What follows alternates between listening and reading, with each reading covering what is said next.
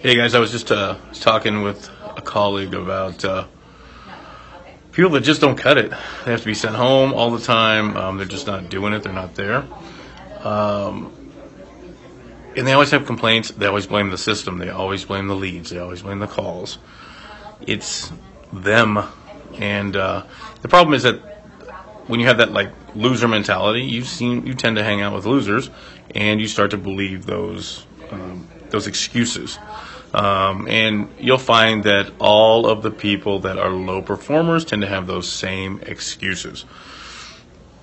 So, they're not listening to the top performers that are hitting all the spiff money, that are bringing in all the sales. They're only listening to the people that can commiserate with them.